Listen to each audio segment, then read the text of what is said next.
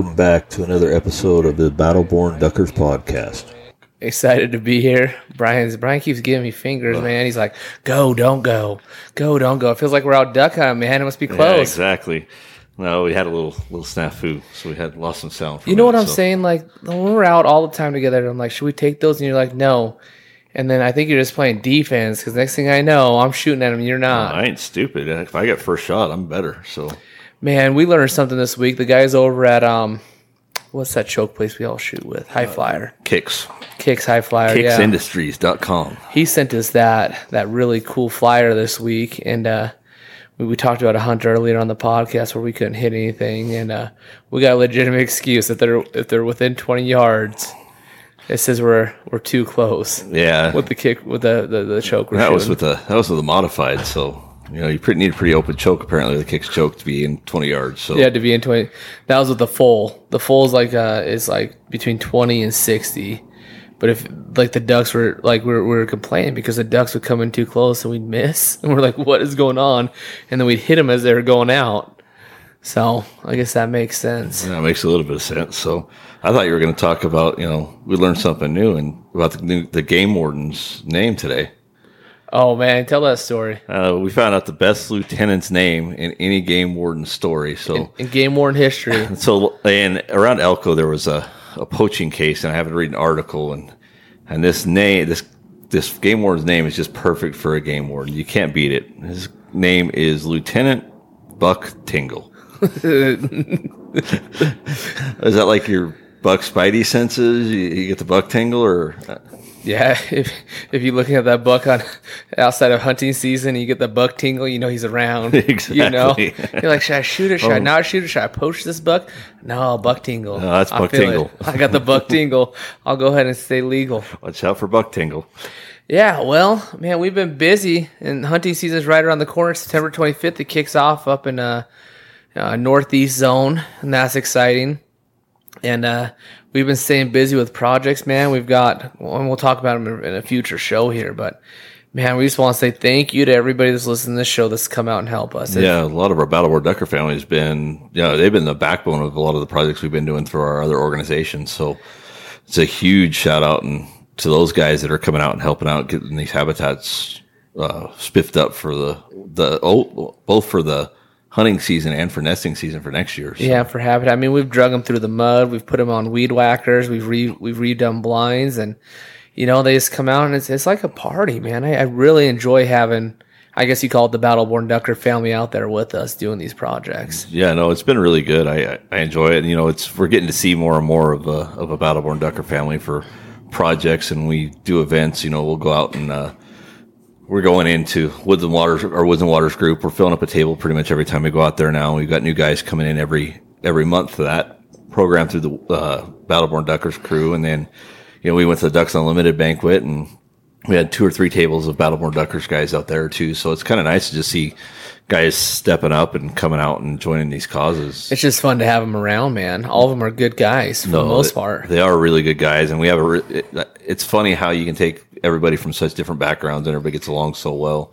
And we're not even, if we're on a project, it's not we're out playing around and having a good time. We're working, but everybody's having fun. Everybody's enjoying themselves. So, and everybody's making fun of Ron pretty much the whole time. So we all have something in common. Go ahead and tell the story about my fat butt trying to jump up and down on that pole. I was trying to pole dance out there in the marsh. We'll have to post that. I'm going to have to post that video on the Battleborn Duckers Facebook page. But, we're struggling a little bit to get some of these goose boxes in, and so we had this idea to put some rods through, and Ron decided he was going to jump on. Speaking of new guys, we had like that new guy Dave out there that used to be a lineman. He's like, hey, let's put these rods through and you can climb right up. And we're like, Dave, man, that is a great idea. It sounds stupid enough for us to do it. And so Ron decided climb meant jumping up and down on the rod, and it was like in slow motion. It's like one of those really bad things, like somebody's falling into the water in slow motion and they can't. I was trying to get that pole into the ground. I figured like a 250-pound fat guy jumping on the pole might make it go in the water. It was working. Well, yeah, it wasn't. So we were watching the video back on our way back home the other night, and every time Ron would jump, that rod would bend just a little bit more and a little bit more, and you could see it coming, and then you can just stop it, and then everybody starts busting up laughing because Ron slipped right off of the pole. So You're not a very good pole dancer, I'll tell you that. Yeah, man, I'm going to go ahead and stick to podcasting and real estate, man. You're not good at that either, so. Yeah, I'm okay at it. Anyway, so tonight we have a topic that's kind of near and dear to our hearts, something we love doing, and it's something that I think we do pretty well, and we've done it quite a bit. And, you either have to have experience or a lot of time doing it, and we can have a little bit of both. And that's kayak duck hunting out with kayaks for duck hunting. And we've had a lot of guys come up to us and say, what kind of kayak should I get? And, how do you do it? And is it dangerous? Is it safe? And so we just wanted to, what we're going to basically do is we're going to start off as we're going on the kayak hunt. And as we go through, we'll tell stories and give tips and kind of see if we can't get you guys going in the right direction to be able to go out kayak duck hunting. Well, I think it's important to know, too. I mean, you talk about all the forms of hunting. So duck hunting is inherently kind of an expensive sport anyways, right? So you spend a lot of money, you spend on guns and ammunition and stuff like that. And so a lot of guys adding a boat or a kayak to it, they freak out a little bit because it's going to be a lot of money. But it's cheaper than a boat, though. It's way cheaper than a boat, but you can really get a kayak fairly reasonably priced depending on what you get. And it's getting more and more where if you can buy used stuff, sometimes that's even better because you can get into it. Some people sell their kayaks for under $100 just depending on what you got. I was thinking about that the other day, and like we had people ask us where do we get kayaks from, and there are a lot of people that during this pandemic picked up kayaks. Yeah, a lot of kayaks take up a lot of space in the garage, and they keep getting in your way, and people take them out once or twice a year. And then after they get annoyed with enough, where's that old kayak end up? Well, not to mention we've got now where the economy's starting to change a little bit, and the extra money that people were getting from the government that they went about the kayaks with, they're not getting that anymore. So, there's going to be, I think that market's going to open up a little bit. It'll get a little bit cheaper, but I'll tell you, when I bought our first set of kayaks, I think I spent $350 or $400 on mine, which was I run a Tamarack fishing kayak, so it's kind of an entry level fishing kayak, but I think I spent $350 on it. But I bought 2 sit-ins and a sit-on for my wife and kids with a paddleboard, and it was under $400, all brand new at a swap meet. So, you can get reasonably priced kayaks still. I know, Ron, you picked up a really nice kayak the other day. Some sketchy guy says, hey, just Venmo the money and just stop by and grab it. No, that was really weird. So we were up in a wildlife project, and I made the duck gods happy. You do conservation project, things happen. This old boy texted me. He had a Ascend F12, and this thing's giant. What do you think? It's like 15 feet. It's a big old boy. I don't know if I'd recommend it for duck hunting. We'll get into that a little bit later, but he messages me. He goes, and it was all the way up in Pioche, and we were in Alamo doing the wood duck boxes, and he said, hey, just send me the money. I'll be in St. George. I'll be in front of the house. And Brian's like, I think you're going to lose your money, man. But $200, I sent it to him, and next thing I know, I turned around, and I had a new, 15-foot Ascend kayak, and my boy went out fishing with his buddies a while back, and they put 3 of those like teenagers on it, and they're all stand up fishing on that kayak, and I'm really happy with that purchase. But like Brian said, Facebook, Craigslist, swap meets, garage sales, kayaks are big and they're in the way, and people like to get rid of them. Preston Acuff, one of our Battleborn family, he found one on OfferUp, and he got a smoking deal on it, $200. So you don't have to get really expensive, and you can. We'll talk about the expensive ones here soon. But if you're looking, there's a few type of kayaks you can get. There's the sit-in ones, and when me and Brian started off hunting, we started with the sit-in ones because I got them off some site for like 2 for $400, and we had these ugly green sit-in ones, and we still take them out to projects, and we still use them. They're great, but you want to tell them why you hate those ones, Brian? I'm 6 foot tall, and so you get it 6 foot tall inside of waders and try to get in 4 foot deep water and try to get your legs up into that kayak and roll open a ball enough to get your feet in the actual opening and get set in there. It's just tough. It's not a super easy way to do it. Where the sit on ones, when I bought my fishing kayak, and you sit on top of it and you can just set your butt in it and flip your feet over and you're in and you're ready to go. So it's a little bit quicker. It's, for me, I think with waders, I think it's probably a little bit safer, especially if you're hunting in cold weather. Yeah. Because we'll be out hunting, Well, we know from experience, you fill off that one once at least, right? Yeah. And it gets, when you're talking about, we got to be a little bit safer as hunters sometimes, but we're out in, the teens, low teens sometimes, and you get wet, you're either going back to the car and cold and changing clothes, or you're going to be miserable for a while. And that you can be tough and stupid. Yeah, you got to be tough and stupid. If you're going to be dumb, you better be tough. But you're either going to do that, or you run the risk of developing some hypothermia or something if you don't do it right. Now, I will tell you, with the proper equipment, with the proper wader jackets and the waders and stuff like that, it provides insulation enough to where you'll still stay fairly warm. You're going to be wet, and it's not going to be very comfortable, but at least you'll retain your heat and stay warm. So that helps a little bit. I mean, Cody had an incident Saturday when we went out. We were out doing duck boxes, and he was in the sit-in one too. Yeah, he was in a sit-in because we didn't quite have enough sit-ons, but we had a lot of guys out there, and so we're all kayaking out and setting duck boxes and getting in and out of the kayaks to do some of that stuff. And he went to get into it, and it kind of rolled on him, and he didn't get soaking wet. He went into the water a little bit, but it's so much easier to just get on those sit-ons. It's one less movement, yeah. So those sit-on ones are definitely better than the sit-in ones. Like the sit-in ones, like you have to pick your knees up to your chest and then kick them down in. And then when you're trying to do that in 3 feet of water, I mean, it's fine when you're launching from shore. You can sit in it and then scoot out. But when you're trying to load into it in the reeds, the sit-in ones just do not work. Well, I guess if you were going to stay, Ron and I don't typically sit in our kayaks when we're hunting. Mm-hmm. But if you were going to sit in your kayak the whole day and hunt from your kayak, actually sitting in it, I guess it'd be okay. I don't know that it'd be real comfortable sitting in there for an entire day. They're not comfortable. No, they're not. And, they're fast though. They're faster, but they're less stable too. So I'll give you that. Yeah. So my sit-on is way more stable than one of those is, but they also are more maneuverable. You can get into a little bit smaller spaces. Mm-hmm. You can kind of get them tucked back in the reeds a little bit better once you get there. It's just there's a lot of drawbacks. And then there's the layout blind style kayaks as well. Are we talking about the beaver tails or something like that, or the skull boats, or all those ones that you're a little bit closer to the water. They actually have a built-in well. You can stand up on them, and you can actually, one of the guys had this weekend, Dave had that one, and he had a beaver tail, and you could stand up on it and shoot and be stable shooting. I mean, he was pretty much jumping up and down on it from inside the kayak in the middle of the water. Yeah. So if you're working on something, you're just looking to get a quality one. I know I was talking to a boy yesterday, and he said that he has a Stealth. It weighs about 70 pounds.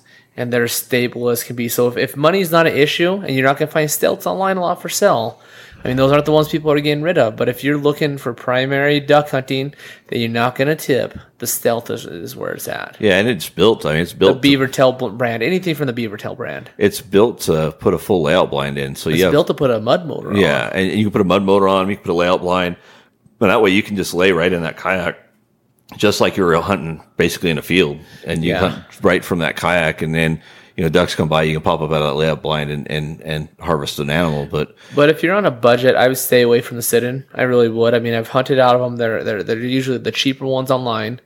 But I'd stay away from those. If I was on a budget and I was looking online, I would look for a sit on top, especially if you're going to duck hunt out of it. They're not, I'll be honest with you, they're not that much more expensive. I mean, especially you're buying them used. Look at a $50 to $100 difference. Maybe. If you're buying them used, you might get them for about the same price. It just depends on what people are doing, because there's some misnomers, and some people don't like them because they don't understand them, right? So you look at it, and it doesn't look like it'd be very stable because you don't have anything around you. Mm-hmm. So it looks like you could fall off of it a lot easier, but they're super stable. I mean, you're not going to roll them over. Now, they make them, the sit-ons that you can stand up on and fish off of, that they're designed for that. My kid will stand up and fish off of mine. I won't stand up fish off mine. It's probably because I've got an extra 100 pounds on them. But yeah, it's all about weight limit. Yeah, and so, but yeah, they work really well. I think if I had the money, I'd buy a beaver tail for duck hunting. But a beaver tail, the cool thing about my kayak is I can use it for a lot of things, right? So I can fish off it, I can hunt off of it.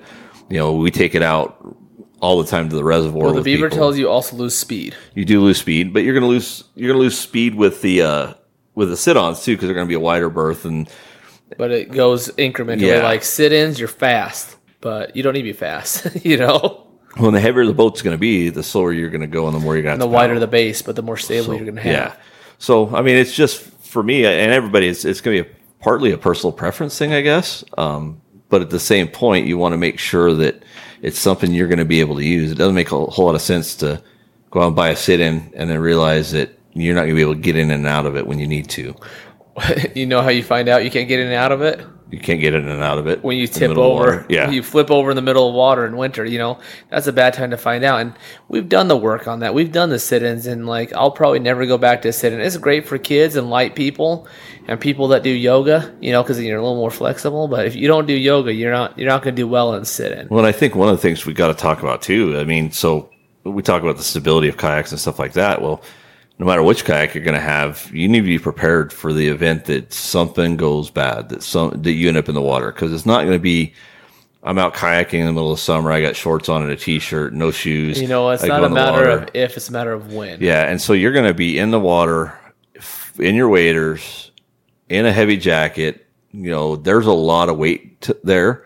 So make sure you're prepared for that. And, I'll usually run an auto-inflate life jacket when I'm out going to and from a duck spot, just because it's just an extra added layer of protection. And then just be prepared. Know that, have a plan for what if something goes bad, Yeah, be prepared. And you also bring a dry bag with you. I do. I bring a dry bag on the boat with me all the time. And so usually I'll throw an extra set of clothes in there. I'll throw my ammo and stuff in there just because nothing's worse than getting out to shoot ducks and you have no ammo to work because everything's soaked.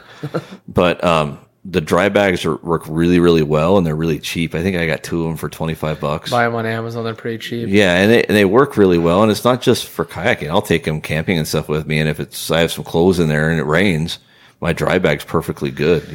Now we talk about wader jackets a lot on the show, and I want to talk about this. I was out by myself. You weren't there. It was a weekday, so I was hunting by myself, and I launched, and it had frozen over. And you know how it freezes over in the edges and it gets open in the out part, right? Yeah. And so I'm out there by myself, and the way you break through the ice with your kayak when you're out there is you push the kayak a little bit, you lean on it, it busts the ice, and you walk a little bit further and you bust it.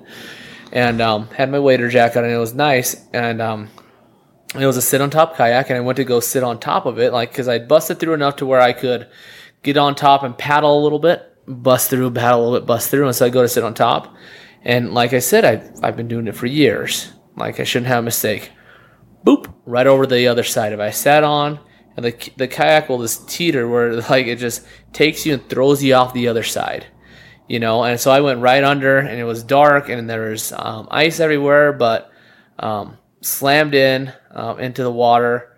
But I was obviously able to walk in it, so I just stood up. But because I had that wader jacket on, it has elastic, the only thing that got cold was my hands and a little bit of my face. And I changed my beanie out, and I was good to go again.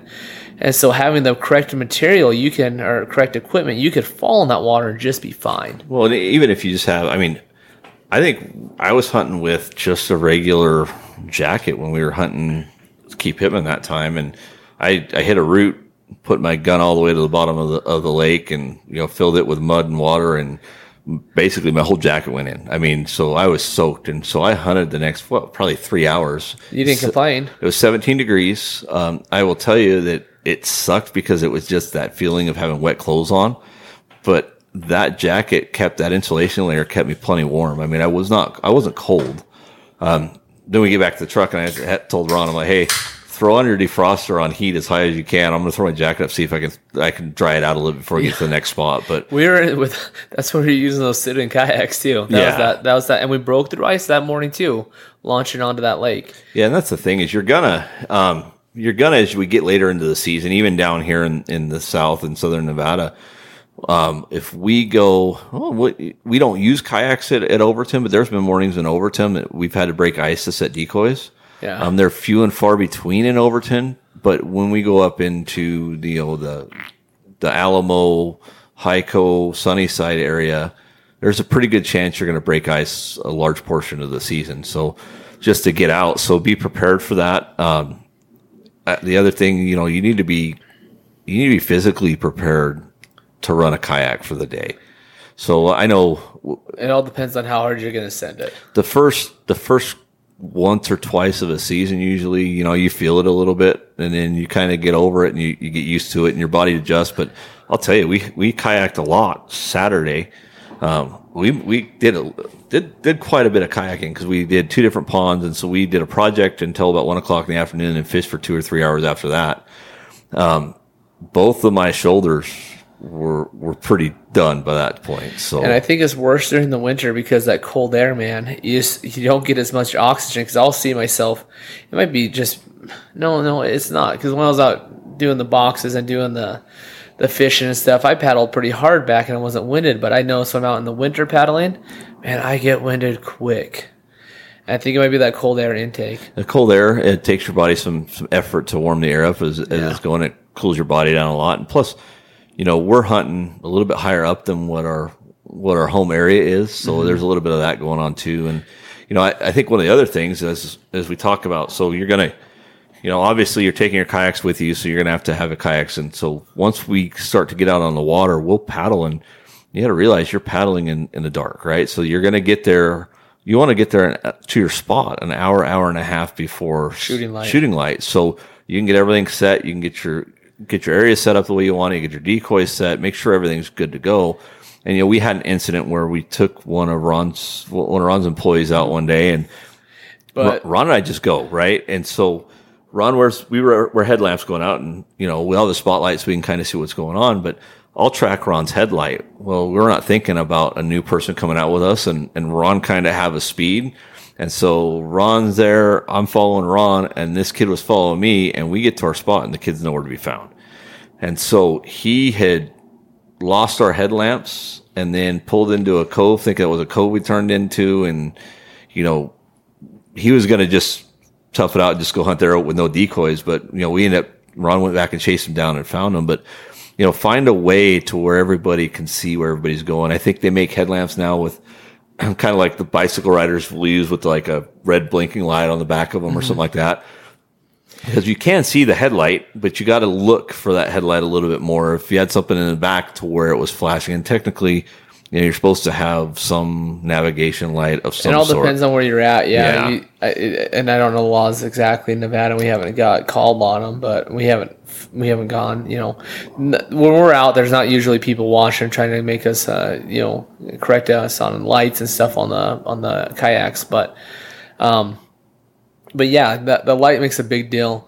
And with him, the funny thing about that, and I was going to talk about that, when you're picking out your kayaks, you want to look at weight limits. Yes. And if you're a big boy like me, like you're in the 200s, or the 300s, look at a kayak and make sure that you get the right weight limit. Because you're going to have your weight, and then you're going to have your decoys, then you're going to have your gun, you're going to have your extra supplies, you're going to have your snacks, which is like another 50 pounds, and then your smoked oysters, and then you're going to have your ammo, and then like at the end of the day, it adds up. So you're throwing probably another extra 50 to 100 pounds on your kayak. Yeah, it depends on how many decoys or stuff you're taking. But I'll tell you, you and your smoked oysters. So Yvonne, she's going on a trip with her parents, right? Okay. She saw some smoked oysters and some tuna and stuff was on clearance. So her dad eats that stuff, and so she's like, I'm gonna get some of these so we can take them on our trip.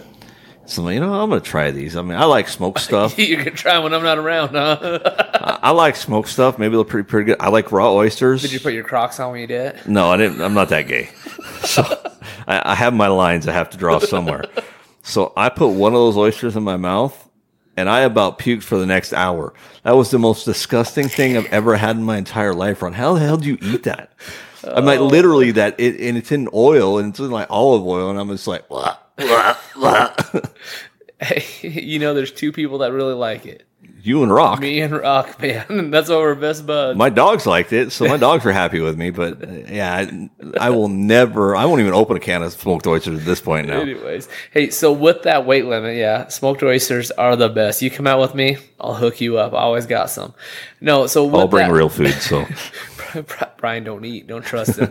Anyway, so with that weight limit, the more weight you put on it, the more liable you are to tip. You could go over the weight limit on those kayaks. I know you can, and I probably do, but you're more liable to tip on them the more weight you put on them. So you want to look at a kayak, and if it has a weight limit of 300 and you're about 220 pounds, you're going to be good.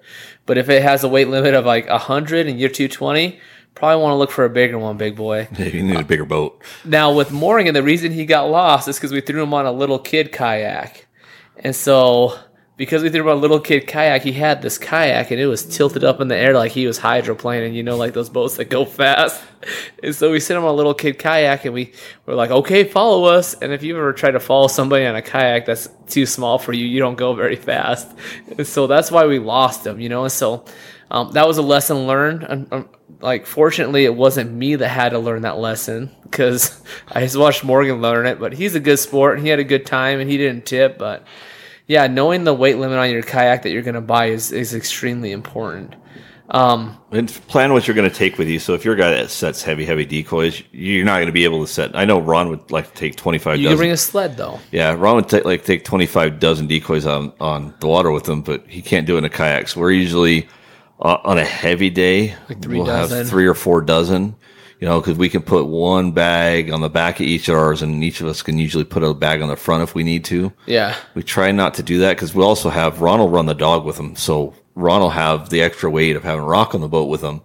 So that is just another added weight. So he's 60 pounds, right? Yeah. So you got 60 pounds plus 2 full bags of decoys, and we're running Dakotas, and Dakotas aren't very light. Probably if you really wanted to do it right, probably the best way to do it would be with some packable decoys that are a little bit lighter. But I don't know. I like the quality of the Dakotas. Yeah, well, Dakota makes it packable. Yeah, so that's true. But you could. There's some options, or you just hunt a little bit lighter on your decoys and make it work. But or you bring smaller decoys. You bring the teal decoys. You fit more teals in a bag. You bring the smaller gadwalls. You don't bring a bunch of mallards.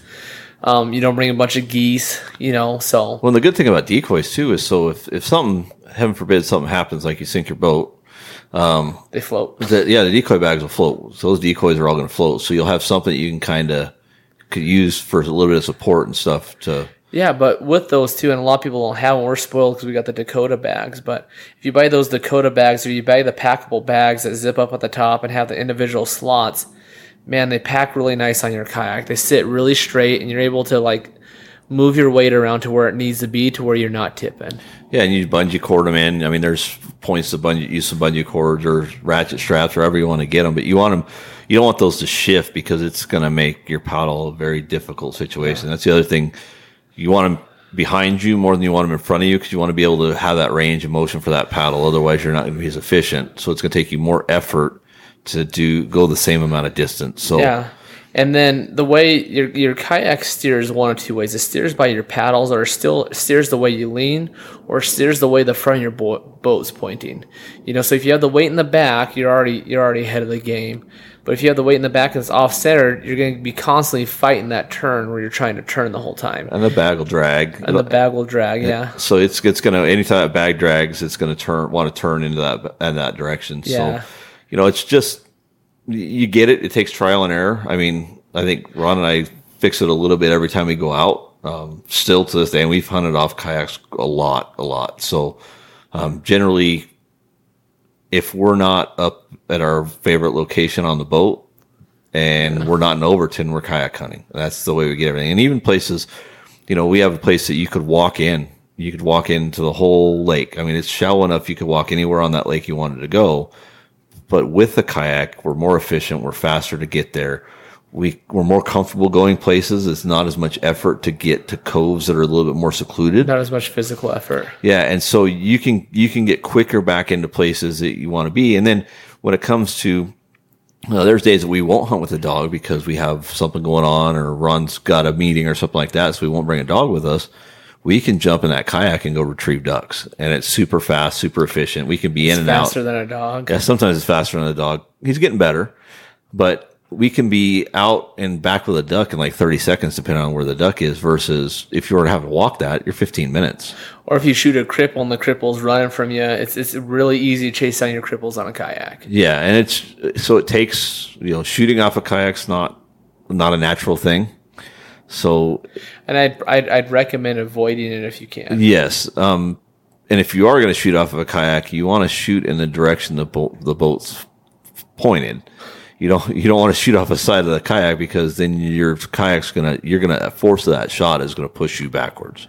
It's all about momentum, yeah. Unless you have a good core, you can shoot whichever way you want if you got a good core. Well, you're still gonna have that recoil. So that recoil is, you're taking that energy and you're pushing it into the back of the boat. So that boat's gonna roll on you. So it's going to feel unbalanced, and that's a good time for you to be in the water. A lot of times you're going to end up in the water. But there's guys that shoot off their kayaks all the time. It's not how I prefer to hunt off kayaks. We prefer to use them more as a transportation mode to get somewhere, and then set up where you get somewhere. Well, yeah, it's like when you're sloshing through that mud, it takes a long time to get somewhere. When you have a kayak, and even if you're pulling a sled behind your kayak, which I've done before, you just cruise, you just fly, man. You go very fast compared to walking, and so it's such an effective vehicle of transport. And they're not that heavy to lift into the water. Now let's talk about. John Scallon asked what you prefer as far as a 10-foot versus a 12-foot. So the longer, and as a general rule, the longer the kayak, the faster it's going to be, right? Yeah. So the shorter the kayak, the more maneuverable it is. So it's going to be a personal preference thing. So for me, I would prefer a longer kayak because I want to take strokes and I want to get somewhere in a hurry. So we're going from point A to point B. We're usually on open water, but at the same point, it's a lot tougher to stow a longer kayak. So you're going to have a lot bigger reed bed to push it back into to cover your kayak and all that other stuff. So there's a plus and a minus to all of them, right? So that short kayak, you're not going to be as efficient. You're not going to be as fast getting into holes, but it's going to be easier to store. If I'm on a river and I've got some tight bends, or I'm going to have to maneuver a lot more, I'm going to want a shorter kayak to be able to make that happen a little bit easier. But as a general rule, for me, I prefer the longer one. And I think the other thing the longer one does as an advantage is it allows you to put kind of more stuff on there. Yeah, exactly. So it gives you more room and more room to be comfortable, because the way the sit-ons work, and it's different. If you got a sit-in, you can kind of strap everything you want to the top of that kayak. It's going to be a little bit harder to carry stuff just because it's rounded and it's harder to make things stable.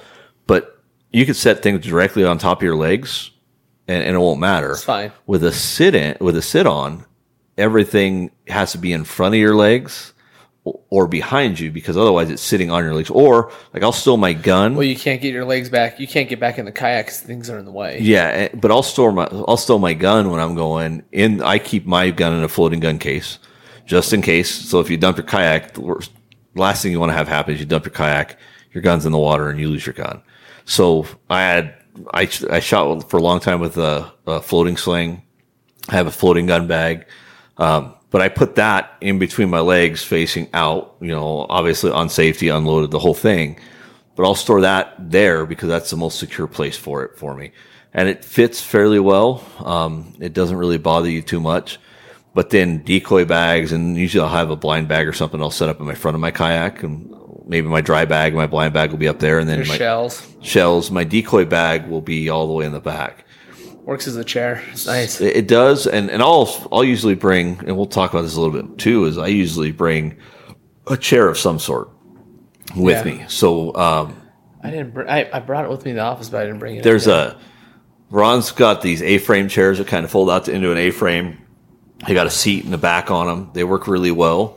We've done the 3-legged stools. We've done the one-legged ones. Yeah, the one-legged ones. The 3-legged stools tend to sink in the mud a little bit, so I'm not a big fan of that. And I picked up last year. I didn't get a chance to use it last year after I picked it up, but I picked up a mud chair which has a wider foot on it. It has a really big foot, and it's designed to kind of rest on top of the mud and to kind of distribute some of that weight so you don't sink down so bad. So we'll usually bring something and kind of sit in the water when we're hunting.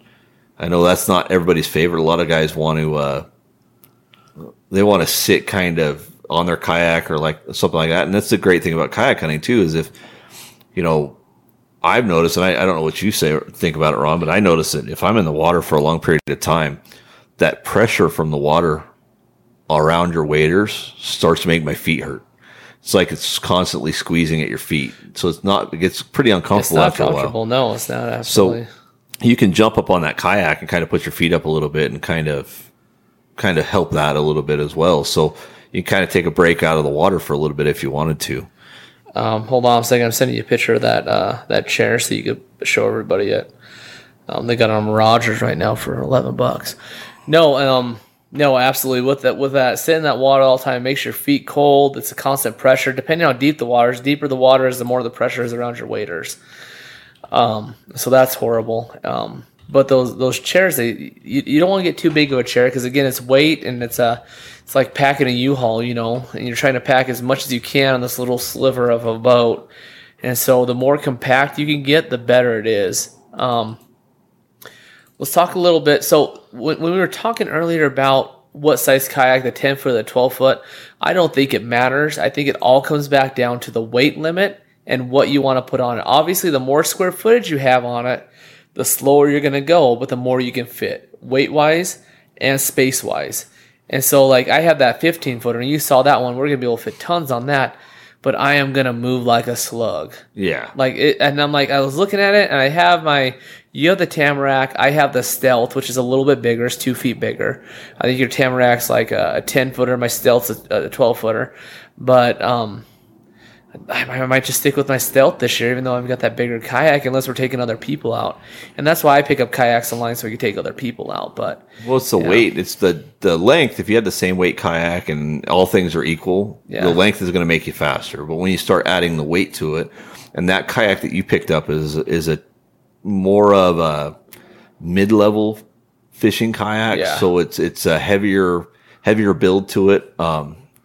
It's got more supports and stuff like that, so you have that issue. So it's just gonna be a heavier kayak in all.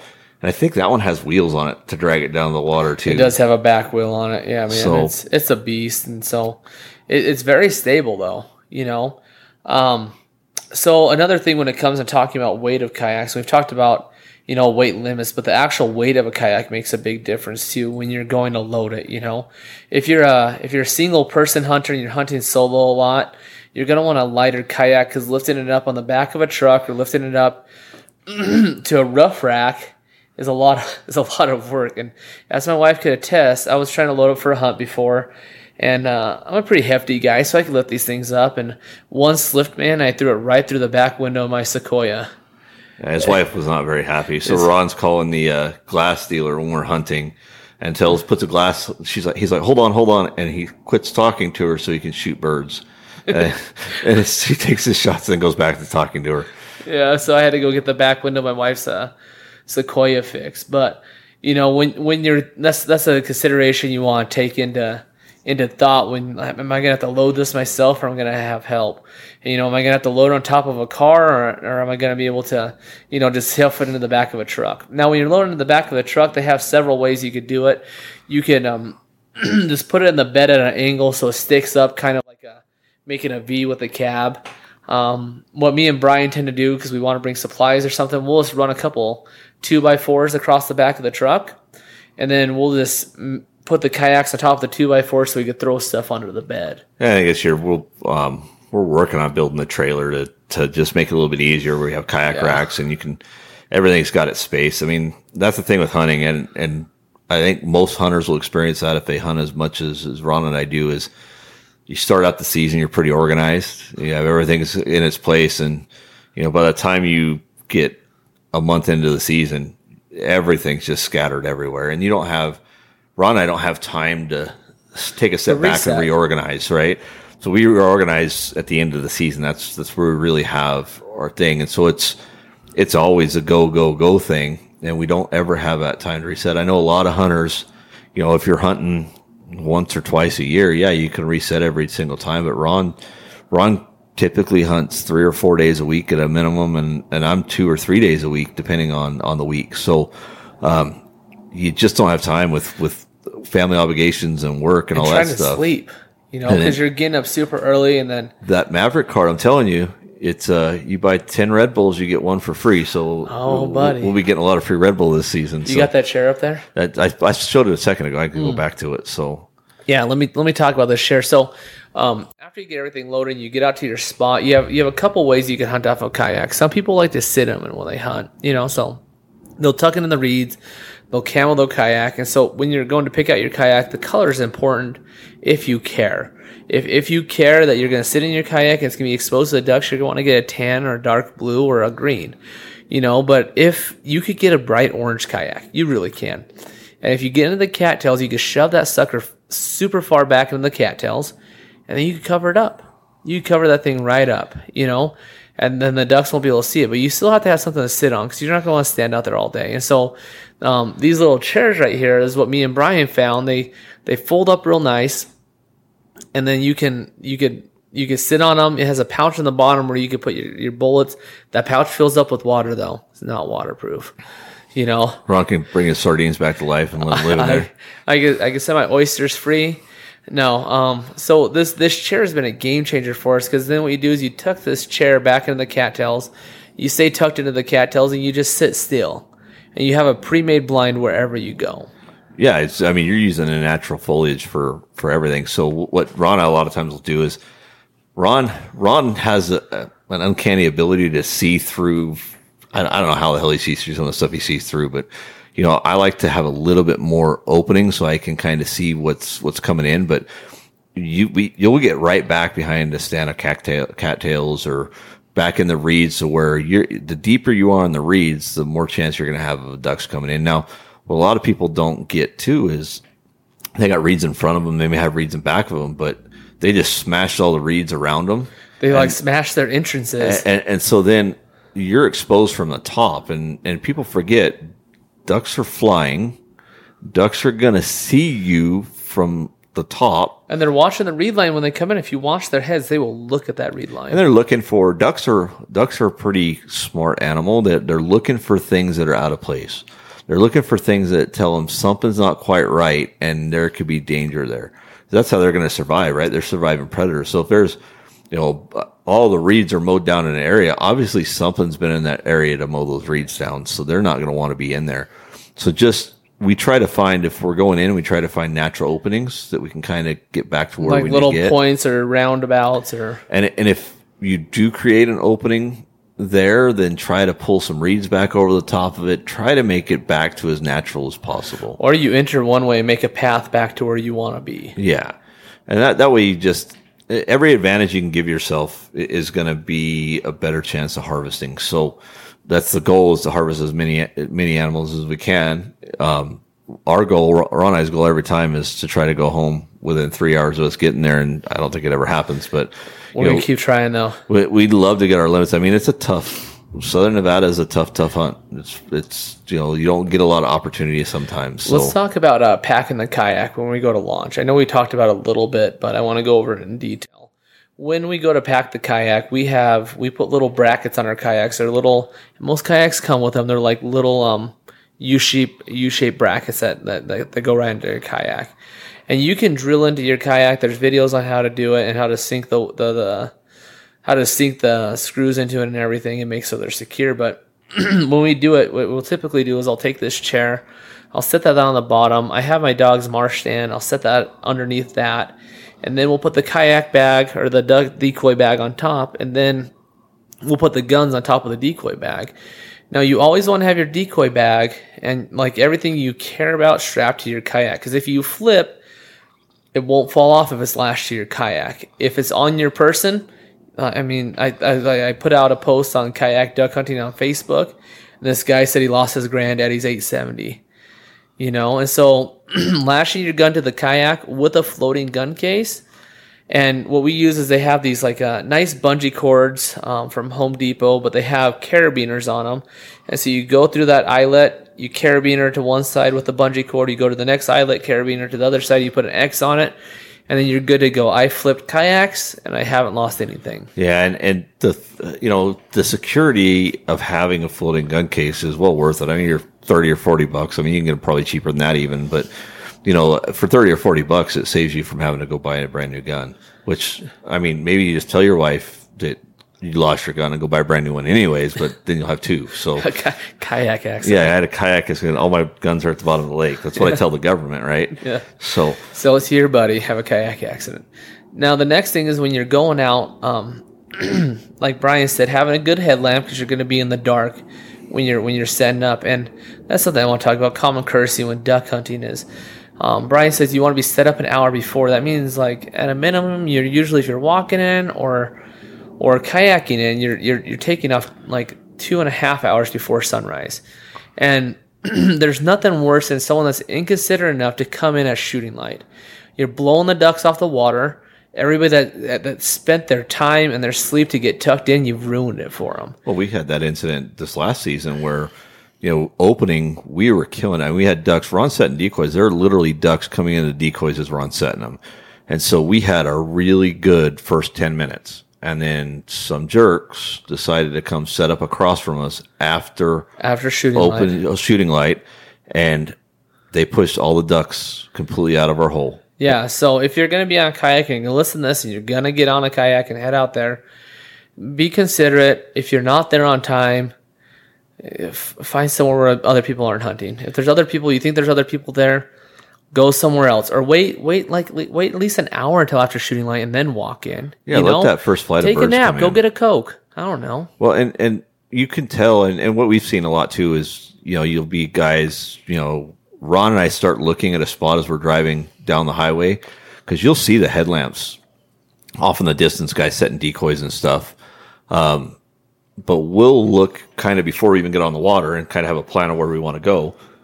And so when you get on the water, make sure you're looking for headlamps as you're coming towards a cove.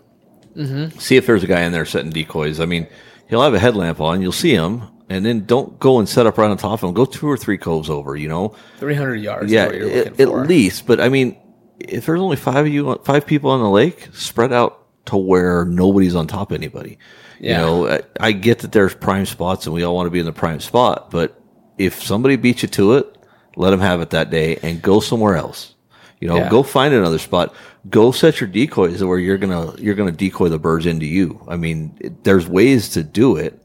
You don't have to go sit 50 yards from another guy because he got your spot. That's, you don't want that. And people get mad because other people do it to them, but then they go do it right to them as soon as they get the opportunity. Yeah, turnabout, huh? Yeah. Yeah. And so you'll be out there with your headlamp, look for headlamps, get out there early. Another thing that you'll want to do is your headlamp's only going to reach so far. You're only going to be about 10 to 15 feet in front of you with the headlamp. So what we do is we bring a spotlight, we charge it the night before, and that way we could shine and we could actually see where we're going, and we pick a lot of our spots with the spotlight. And so that way you don't have to get right up on the reed line and make sure to travel faster, because then you could cut corners and not have to follow the edge line all the way around, and you're able to see the whole habitat. So having a little spotlight on the kayak is huge. I know, and pre-scouting, so you know kind of where you're going. And, yeah. We talk about lights. Everything looks different in the dark, though. Yeah, you talk about lights, and really, if we're in a duck blind somewhere like Overton where it's set blinds, it really doesn't. Half the times I don't even put my headlamp on. I mean, there's enough light pollution and stuff that you can see where you're going. But man, especially on a kayak, we get out in some of these more remote rural places. There's tons of different types of headlamps. I have a soft LED. It's got probably 20 or 30 LED lights on it. And it kind of folds around your head. So you actually have light instead of just one spot in front of you. It actually lights up to the sides of you and in front of you. It's pretty bright. And I think I bought it on Amazon or something. I think they were $10 or $15 a piece. But for me, I love that thing, and it's comfortable. A lot of headlamps, you get that big plastic thing on the front of your head. It's not super comfortable. It puts the big indent in front of your head. Yeah, this is comfortable. Ron uses a rechargeable. He usually uses Milwaukee. Yeah, it's a Milwaukee rechargeable. It's my favorite. I've got 3 of them. They run good during hunting season. They get wet, they get ruined. But Milwaukee has a pretty good return policy.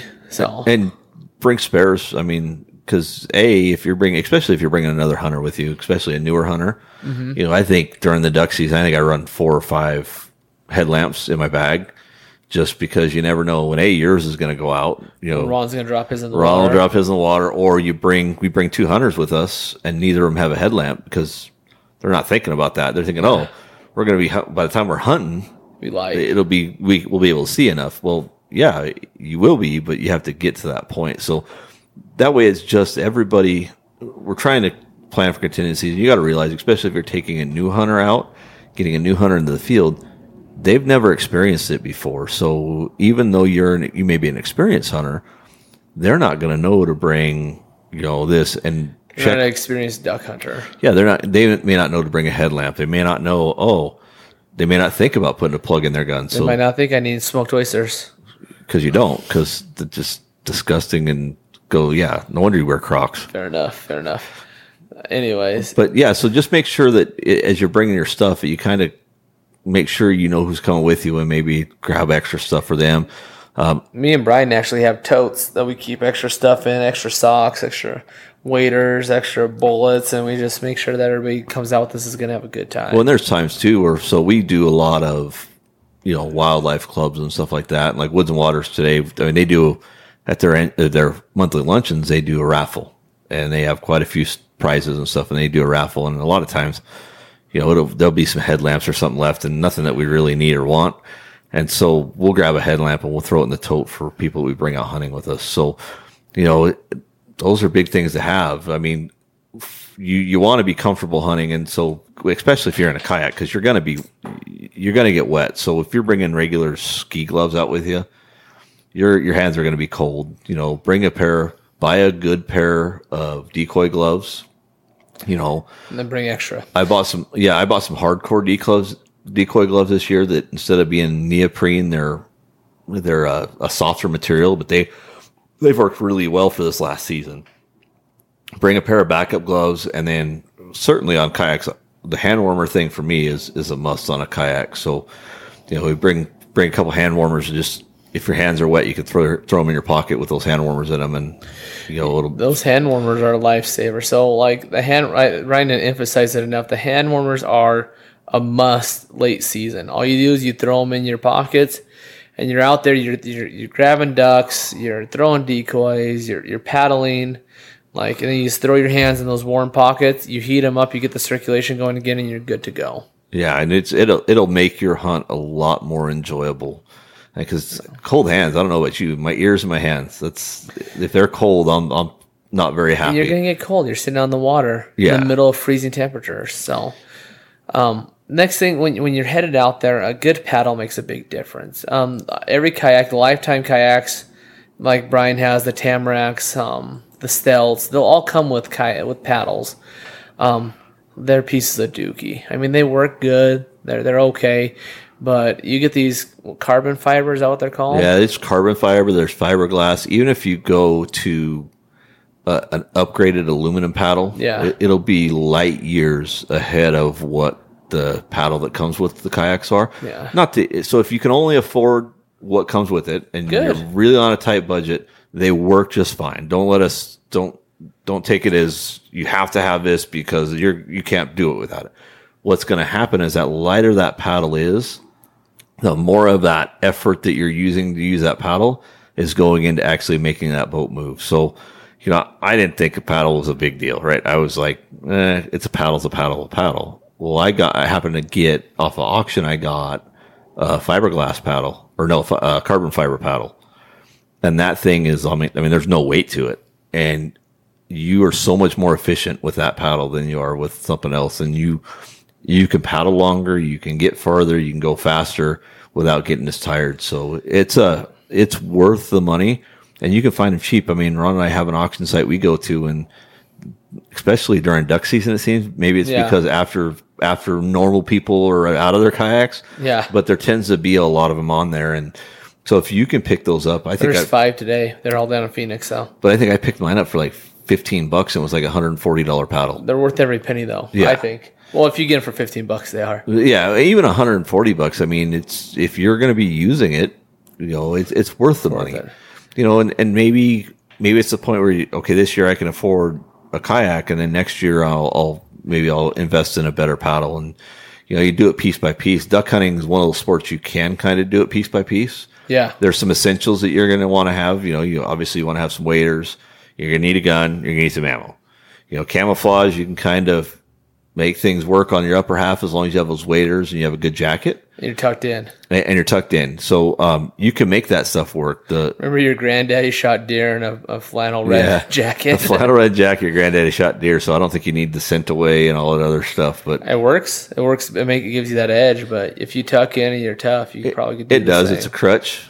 You know, you don't have to hunt like the old timers had to hunt, right? They didn't have all the toys. Yeah. So they had to know their wind. They had to know their terrain. They didn't have GPS. They didn't have, man, we are so spoiled as hunters now, and we have so much equipment. And Ron and I we use the Ducks Unlimited app, and we can catalog our ducks. We can see what ducks have been flying where, kind of where the migration sunset is. times. Sunrise, sunset times. You can pull up the regulations right from that app. So as long as you have internet, you can do a lot of stuff with that one. Yeah. Onyx.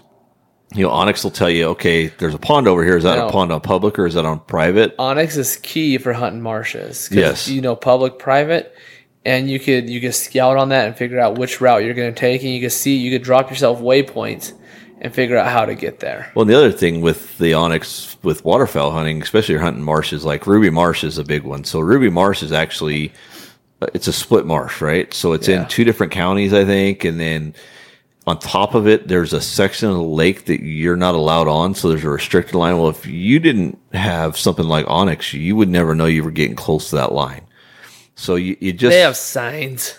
Yeah, if they're Crappy there still. Signs. Yeah, if somebody hasn't ripped them down. The duck hunter hasn't hit it with the boat. Yeah, so, I mean, it's just one of those things to where it's nice. And like when we go out and do a project, we'll mark all the goose boxes with, on Onyx, and we'll send it to everybody. So that way we need to go back and stuff those boxes. We know right where they're at.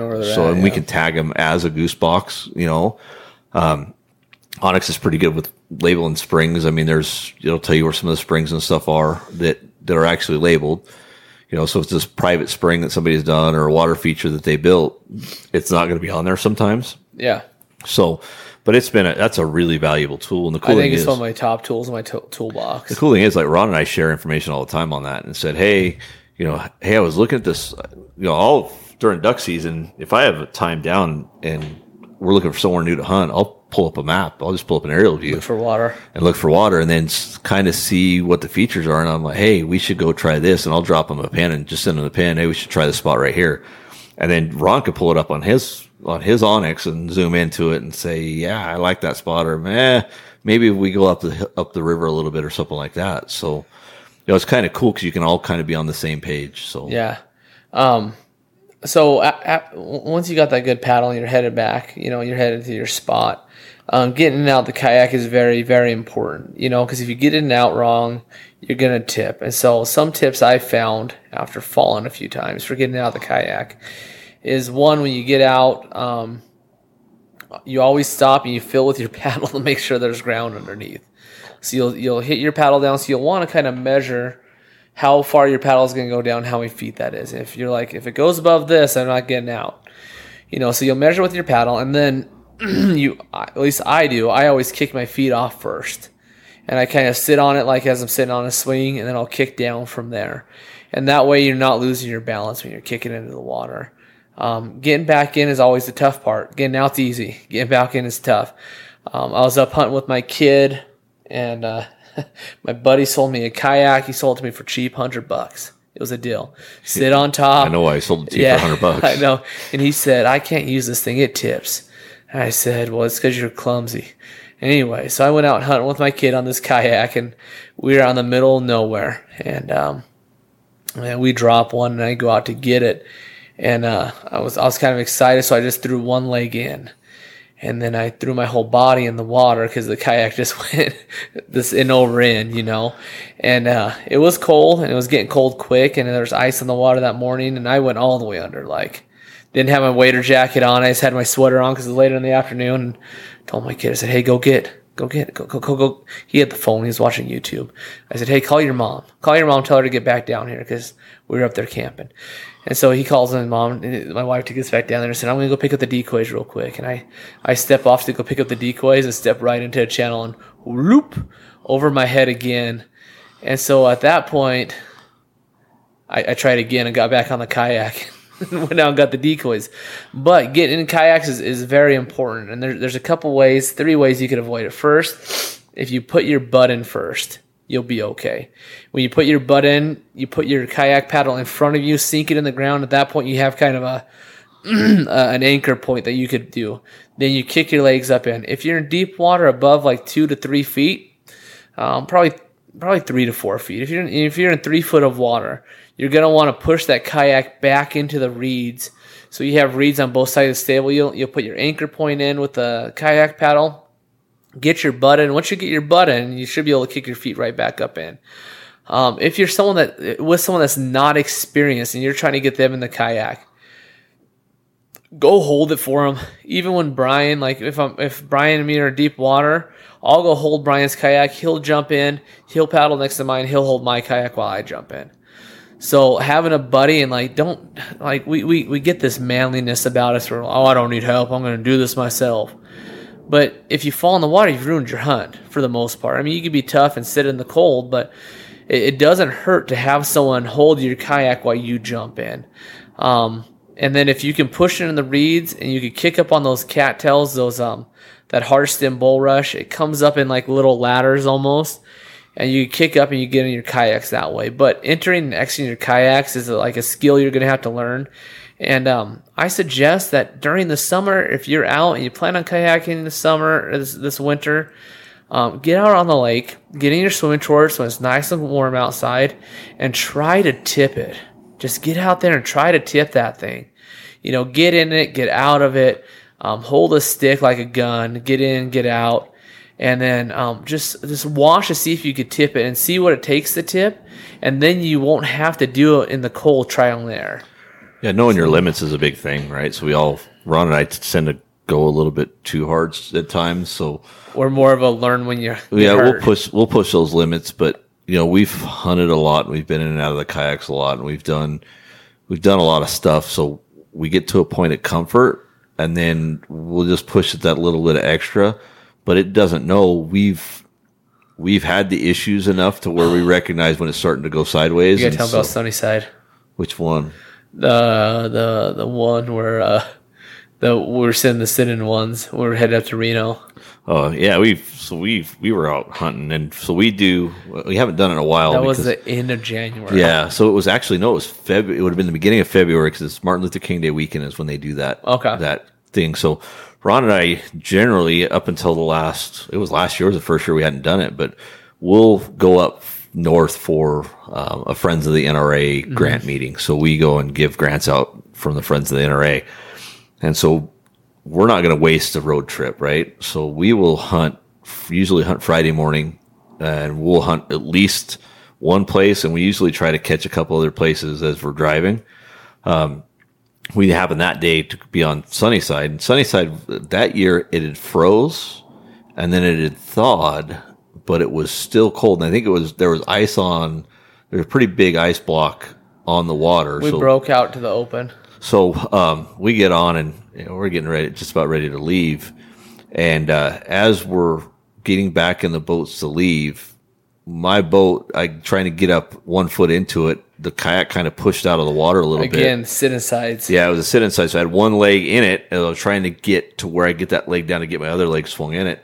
The kayak kind of pushed out a little bit, and I went head first right into the water. I mean, and the kayak filled up with water, yeah, too. and so the kayak's underwater. I'm soaking wet. It was like 14 degrees outside that day. So then it becomes hey, let's get, and Ron was probably a little more nervous than I was because he was thinking that I was going to get hypothermic and stuff like that. And it really wasn't, as far as cold was concerned, it wasn't like uncomfortably cold. It is until you die. Yeah, it sucked to be wet, but then again, I didn't have my waders jacket at that point. No, we were brand new. But I did have a jacket. I had a hunting jacket on that still had some insulation in it. That insulation kept me from getting too cold. And then, we run. That's a good point. When you get wet, and you will get wet, do not take your clothes off. No, don't take your jacket. Leave the wet clothes on. Leave them on. It's going to be uncomfortable, but you're going to be. It'll warm up, and it won't take very long. And it conserves the body heat too. We hunt 1,000-gram waders. I have a pair of 1,600-gram waders that they're warm enough. I mean, I don't know that I'd want to be. I wore my 1600s when we were below zero that one day last season. I don't know that I'd want to be in my thousands in minus temperatures like that, but certainly the thousands are, if you're 16, 17 degrees. But when you get something wet, your instinct is to take it off. Yeah. And when you're out in that cold weather, you're going to conserve more heat by leaving it on rather than not having it on. The one place that I would say that doesn't necessarily work is with my gloves. That's true. So once my gloves are wet and cold, your core, they're wet and cold, so I want my gloves off. But my core, I'm never taking my jacket off unless you have something to replace it with that's dry. Yeah, and then but see, if you replace it, so what happens is you get in, your jacket fills up with water, you get soaked, your shirt underneath it's soaked, so you put a dry jacket over the rest of your clothes that are wet, it defeats the purpose, right? Yeah. But it will be, I mean, you'll be warm enough. It just won't be comfortable. Yeah, So- you'll definitely be warm enough. Something else when it comes to that, and tipping and being warm. When it comes to if you're going to bring a dog out on your kayak, and I'll bring dogs out, and I started 2 years ago. It's like having a little 2-year-old on your kayak that wants to run around. And so when you bring your dog out, before you do it in the season is you'll want to get your dog out on that kayak and start testing the dog on the kayak. Making sure he can sit still and figuring out where you want to sit him. I got this one dog that likes to run to the front of the kayak, and the front of the kayak is like the main tipping point. And so what I like to do is I like to put the dog right between my legs. I put the paddle in front of him, and I paddle with the paddle in front of I paddle with him behind it. But he sits right between my legs, and so my center mass is his center mass also. Now, we had a little experience last year where the sit inside kayaks, not the sit inside, the sit on top kayaks have little portholes. Brian covers his up. I leave mine open. And last year I lost my covering it blew out on the highway or something to the middle piece of my kayak. And we're out paddling to our spot. And my dog kept on, something happened to where the water kept on coming in the kayak and then going in the centerpiece, and it was just slowly sinking me. And I told Brian, I said, "Hey Brian, I gotta pull over to the side here. I'm going to walk this thing in." So make sure you have all your pieces first off, and second off, if you don't have all your pieces, don't overload it because you will sink. Yeah, I use. I like to be a little drier when I'm in my kayak, so I use 4 of them. There's actually 6 or 8. There's 8 scupper holes on my boat. Mm-hmm. The scupper holes are designed so when the water gets in the boat, it drains out the bottom of the boat. So water is always coming in and out of that scupper hole. Yeah. The 4 that are right around the seating area for me, there's kind of mine's into 3 separate compartments basically. That seating compartment, I put scupper plugs in all of mine. It keeps it pretty dry. Yeah. The difference is if you get a little bit of water in your boat, obviously the water's not going to be able to drain out of your boat. But it just, for me, it's more comfortable than sitting in that wet. Or I like to have somewhere that it's reasonably dry to throw. If I take my gloves off, I can set them down somewhere and they're not in the water. And so I like to have that one area that's kind of dry in my boat.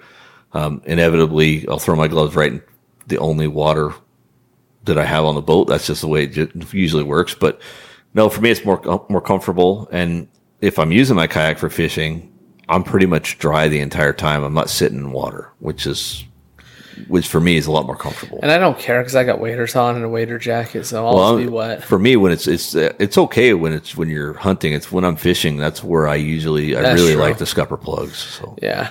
Now, something that you need to realize, I remember one time I was out kayak hunting and I was paddling into the wind and it was cold. I broke through ice that morning to get out there, and this is when the hand warmers come in handy. Is you'll be paddling, every single time you paddle, you throw water up. And there's nothing you can do about it. You're always going to throw water up every single time you paddle, and so your jacket is going to get wet. And so you're just worried about your waders getting wet, and your waders come to your chest right here. But if you like warmth, I would suggest making sure you have something waterproof on top if you're going to kayak hunt. Because I remember getting to my spot and being like, man, my chest is really tight. I can't move. And I moved and I cracked ice. And so because the wind was blowing and I was throwing water on myself, I just froze my chest. Yeah, and one of the things, good paddle is going to have a little rubber, kind of like almost a rubber grommet at the end. Yeah. And it's a flat piece of rubber, and what it's designed for is it's designed to keep water from running down from that blade onto the handle of the paddle. So if you keep those out a little bit and you're inside those, it helps a little bit, but you're still you're paddling through water. You're going to get a little bit wet. And that's why wader jackets for me, those wader jackets, you can put as much water on them as you want. They're not going to get fine, wet. Yeah. As long as you don't go under the water and let the water come to the inside of the jacket, you're good. Even at that point, the wrists are so solid that it takes a lot for it to get in there. Mine's a little bit long, so what I'll notice is, when I bought mine, they didn't have extra larges. Mm-hmm. They only had double X, and so I bought the double X, thinking, well, it's going to be over my waders and stuff anyways. Well, where I have an issue is it's a little bit longer than the extra large, and that'll sit, if I've got water in my kayak, that's the bottom that sits right in the water. And it's not a problem when when you have waders on, but when you go to get in the truck to go home and you take your waders off and the bottom of your jacket's wet. So, but I'll just bring another jacket or something with me a lot of times, or by the time we get into the truck, it's, we'll turn the heater on in the truck before we start heading home, and usually our jackets are off anyways. So yeah, we'll be good by then. Yeah, as long as you got a warm truck to come back to. Bringing food out there is really good. You want to keep your energy up. You want to have, I know you probably in the off season, you want to have some sugary snacks or stuff like that, because you're going to get tired. And if you get cold, having those carbs is good, unless you got food storage like me. One last thing, and we're getting pretty close in this show, but with kayaks, you have a high likelihood of screwing up other people's hunts. Now, kayaks, what me and Brian use them for, we use them to get from point A to point B, tuck in, decoy. I've noticed a new trend in hunters is they get out here with these kayaks and they go and start chasing ducks in kayaks, and when you do that, ducks will raft in the middle, and that's what they do. That's their safe spot. But if you go up there and blow up the raft, the likelihood of getting something is very low. And you're having to shoot from a kayak, which is dangerous, and usually in the middle is deeper. And so what you're going to do is you're going to blow up this raft, and it's going to leave, if you're on private, if you're on public like me and Brian hunt, it's going to leave the public and go to the private. These private guys aren't shooting ducks. They're not shooting ducks in the rafts. They're shooting ducks when they come in the fields. They're shooting ducks when they decoy. Usually people that hunt private have better etiquette and they're more knowledgeable because they're paying $5,000 for a lease. So when it comes out to hunting, kayaks are meant, and you could, maybe I'm wrong and maybe I'm right, but this is my feeling. Kayaks are meant to get from point A to point B and tuck in if you need to move to go from point B to point C. They're not meant to go chase ducks. And having been young in duck hunting and having chased ducks on the water, I will let you know, you have a very low likelihood of being successful. You're probably going to shoot a ruddy and a coot. Those are the only ducks stupid enough. That's all you shoot anyways, so. Yeah. Only when I'm with you, man, to make you feel good. They're all ruddies to you. It's all ruddy, sir. It's all ruddy. And so, you have a very low likelihood of shooting a good duck, and then you've ruined that piece of public for everybody, and the ducks aren't going to come back until later that evening. If you blow up their one safe spot in the lake, they're gone, man. They're done. Whereas if you let them sit there, they'll trickle back to the edges. Just give them some time. I know we're all impatient and we don't want them. We'll watch them. We'll get pissed at them and say bad things about them. But they do eventually trickle back to the edges because that's where the food's at. There are guys that'll, if you got a river, there's a lot of guys that'll float a river. Just kind of float the river down. I'm talking about Southern Nevada, and hunt off that. But yeah, it's, for me, there's boats that are designed to do that. So you can go get a sneak boat, and it's designed to kind of come up, get up close and personal with the ducks. But people aren't doing that. People are just, there's a bunch of ducks over there. I'm going to paddle over there and shoot at them. Hey, look, I'm going to sit up straight and go towards the ducks. This isn't going to flare them. And it's no different than skybusting in my book, to be honest with you, because you're putting pressure on those ducks that we don't need to be putting on those ducks. It's kind of bad because a lot of times these are the guys that are coming in 20 minutes after shooting light. They've missed the prime hunting opportunity. So, in Southern Nevada especially, we generally get most of our waves are early. We have 2 or 3 hours that we'll see birds coming in, and they'll kind of move from roost to feed and go back to roost, and so they're moving around a little bit, and so they're coming into those areas looking for something specific in the morning, and then they'll leave, and sometimes they'll come back in the afternoon, depending on where you're hunting. A lot of times they don't. A lot of times they come back as soon as the sun sets. So if you got guys going out there and it's those flights have already gone, those ducks need some sanctuary. They're not going to come back. If we start blowing ducks off of water every time we see a duck, that water's unsafe and they'll never come back into that water again. So they'll go up 3,000 feet and just head south all the way down to Mexico. And you can do it if you do it 4 or 5 days in a row or 4 or 5 days in a couple weeks. Those ducks are going to get pretty smart and say, you know what, this isn't a safe place to be. We're not coming back. Yeah. And so you just lost that hole for, you can lose that hole for a week. You can lose that hole for the rest of the season. So it's just about being considerate and conscientious around your other hunters. We talk about it all the time.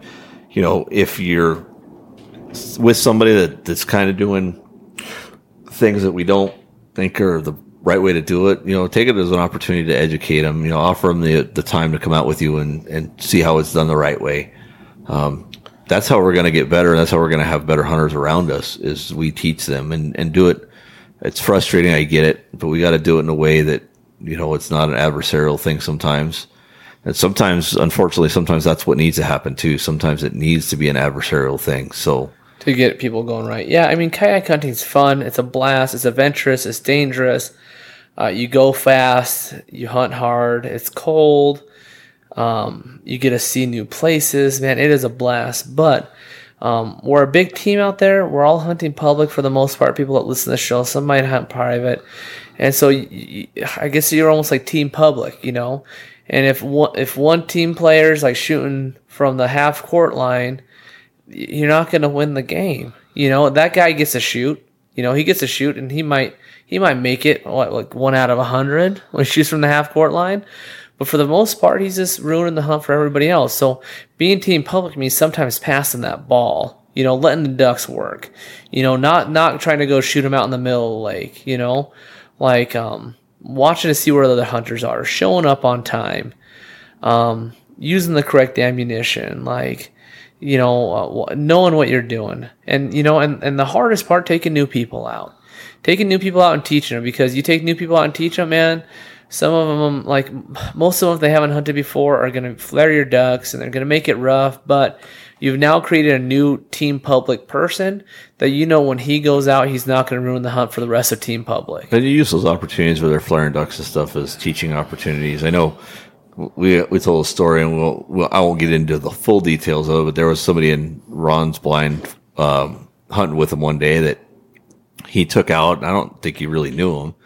But the guy was spinning around in the blind with a loaded gun, just spinning in circles in the blind with a loaded gun. So, those things are things we have to use them for teaching moments. And if we can teach them the right way, that they'll learn it and they'll take it with them and they'll be better hunters. And, sometimes the best thing you can do as a hunter is somebody sets up in a prime spot and they're just slaying the ducks. The best thing you can do sometimes is just sit back and watch them slay the ducks, because once they got their 7, they're going to have to leave. And then you can just kind of mosey on over into that spot and you might get the same opportunity to shoot as well. Enjoy watching them play their game, man. Or man, if somebody's slaying ducks, look at what they're doing. I mean, because sometimes they got a decoy set. It's not like they could hide anything from you. Yeah. But get your binos out that you forgot. Yeah. But I mean, if you can look at their decoy set and kind of how they're set up and stuff like that, maybe it's something that they're doing that's bringing the ducks into them that would the same thing would bring the ducks into you. So you can adjust your set and everybody can harvest more ducks that way. Now, if we've got guys, that the basketball player things, it's a perfect example. So if I'm shooting from half court and the only one down under the basket is the other team, guess what? We just lost the ball. That's all we did. So it's the same thing. So if I'm sky busting or if I'm out there kayak chasing ducks off the water and this and that. Kayak busting, let's call it that. Yeah, kayak busting. So if I'm doing those things, then all we're doing is giving the ball to the other team. And so we've got to be cognizant of that. And, I know game wardens aren't necessarily all our best friends. So when we see buck tingle running around, when you get them buck tingles, sometimes people get a little nervous and stuff, but man, have those conversations with a game warden and say, man, how's your day going? Man, I'm struggling because these guys over here are shooting at everything that's flying. And a lot of times what we found out is those guys that are uneducated, don't care to take the opportunity to learn how to do it the right way, probably aren't doing it the right way when it comes to hunting licenses and duck stamps and stuff as well. So those are opportunities for education. Saying to be a snitch? No, I'm not saying to be a snitch, but you're saying let the game warden go over and have some education with them. The game warden will actually go over and make some visits to make sure everything's okay. And then I know there's some of the game wardens that refer them to certain programs. There's some programs about duck hunting and stuff. I know our friend Ruben does some stuff through and Indow. They're taught by super educated people. Yeah, and so they'll refer them and say, "Hey, I think this would be a good opportunity for you to learn a little bit." So you can do that with a game warden, and it's not going into somebody else's duck blind and pounding your chest and saying, "Hey, you're doing it wrong. Do it the right way," and causing a problem. So use them as a tool. I mean, and I'll tell you that Ron and I, when the game wardens come around, Ron and I actually have conversations with them a lot of times because they got the information. They're going to know where the ducks and stuff are. They know where the X is. So if you can nice get in with them, tell you kind of. Yeah, if you can get in with them and start kind of getting on their side a little bit, and then sometimes they'll give you some of that information you're looking for, and it makes your scouting a little bit easier. So, yeah, the game wardens are just the referees in the basketball game. You know, everybody has to play by the rules, and if you get caught not playing by the rules, take your foul and move on. Take your ticket. Get educated. But I don't suggest you don't play by the rules because the rules are set there so we could all be successful. Yeah, and that's the thing is, and some game wardens are certain things that they'll maybe let you slide a little bit on, if you don't understand it. But here's the problem with the game wardens we have to understand is everybody's telling them the same story. They're getting lied to so much. It's always, I don't know. I didn't know. Oh, I didn't know that was the rule. And so they're gonna write you a ticket a lot of times just because they don't know if you're that one that didn't know, or if you're the other 9, they're saying that they didn't know. So the best way to educate somebody is to make them pay. Yeah, and unfortunately, I'd like to see the money go to a better, more sportsman-related thing, than going to the school budget. But I guess we need to educate our kids as well. But I mean, I'd like to see that money go back to conservation. Yeah, but it goes. They don't even get any of it. No, and they don't profit at all from writing that ticket. So that's a good reason not to do things that you're not supposed to, because if you get a ticket, it's not even going back to the sportsman. So yeah, it's going to help the Clark County education. But no, it's all about how we become better hunters, how we increase the hunting opportunities in our area, and how we create hunters that are going to be some of the top-notch hunters. Where it'd be nice to know that every hunter that you touched went out and did it the right way, and so people enjoyed hunting around them. So, if we can reach that goal, I think we're doing a good thing. Yeah, and I think if you haven't done kayak hunting, you should. Absolutely. You absolutely should. It is an experience. There's nothing prettier than getting out there in the dark and you're kayaking in the stars, and it's just you and that kayak and the stars, and it's just quiet. And it's a beautiful thing that you would never ever do if you weren't trying to shoot a duck. I don't think I've never been kayaking at night other than out duck hunting. You notice a lot more on a kayak. So Ron and I hunt with a boat a lot, early season especially, with the loud old motor. Yeah, so you get that mud motor, and you're cruising. I mean, that motor. Our boat's not super fast because of the motor we have on it, but you're going fast enough where you don't notice a lot of the stuff on the water. Well, when you're in a kayak, man, you'll get up within 5-10 feet of rafts of ducks sometimes going to your spot, especially early in the morning. Yeah, and you'll get to see you'll be right in the ducks, or there's fish jumping all around you. You can almost grab them sometimes. Yeah, there's fish jumping all around you and stuff like that. So it's a different experience, and I would I would highly encourage people to get out and do a little bit more. Not to mention, man, it's exercise, and it's making you a little bit healthier. It's a healthier way to hunt. So it's working different muscles than just your mud trucking muscles. And your mouth is what you usually run. So this guy over here with a big old beard talking about my mouth. And like Brian said, be good to each other. Absolutely. If you're out there, be good to each other. Be considerate of those around you. And if someone's not considerate, tell the game warden. Like Brian said. Snitches get their spot. Snitches get ducks. Is that what you're saying?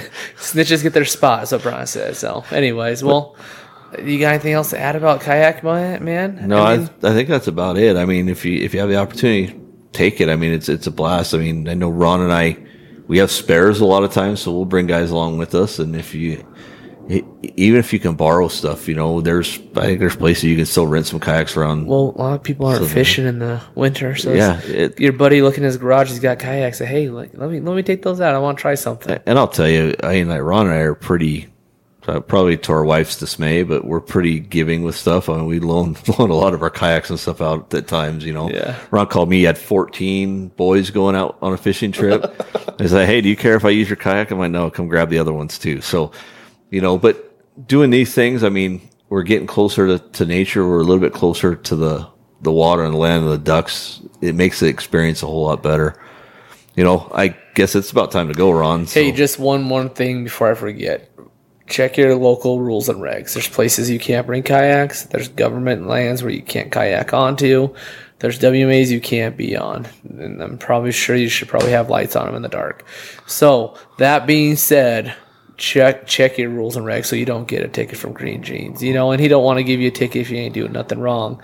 And if you don't know you're not doing anything wrong, you're still going to get the ticket. Yeah, and I tell you, we learned up at Ruby Marsh too, so they actually pulled a guy off the water and ticketed him for not having lights on his boat. Yeah. So it's a real thing, and you can buy the kayaks, even you can buy little portable lights to hang on the kayak. And you got to get registered too. You only have to get it registered if you got a motor on it, but you have to get your AIS sticker no matter what. That's it. Yep. So, well, I guess we're about done for this episode. So, as we say all the time, if you're going to go out hunting this weekend, make sure you take somebody with you. If you can't take somebody with you, make sure you teach somebody something. If you can't take somebody or teach somebody, make sure you hunt hard.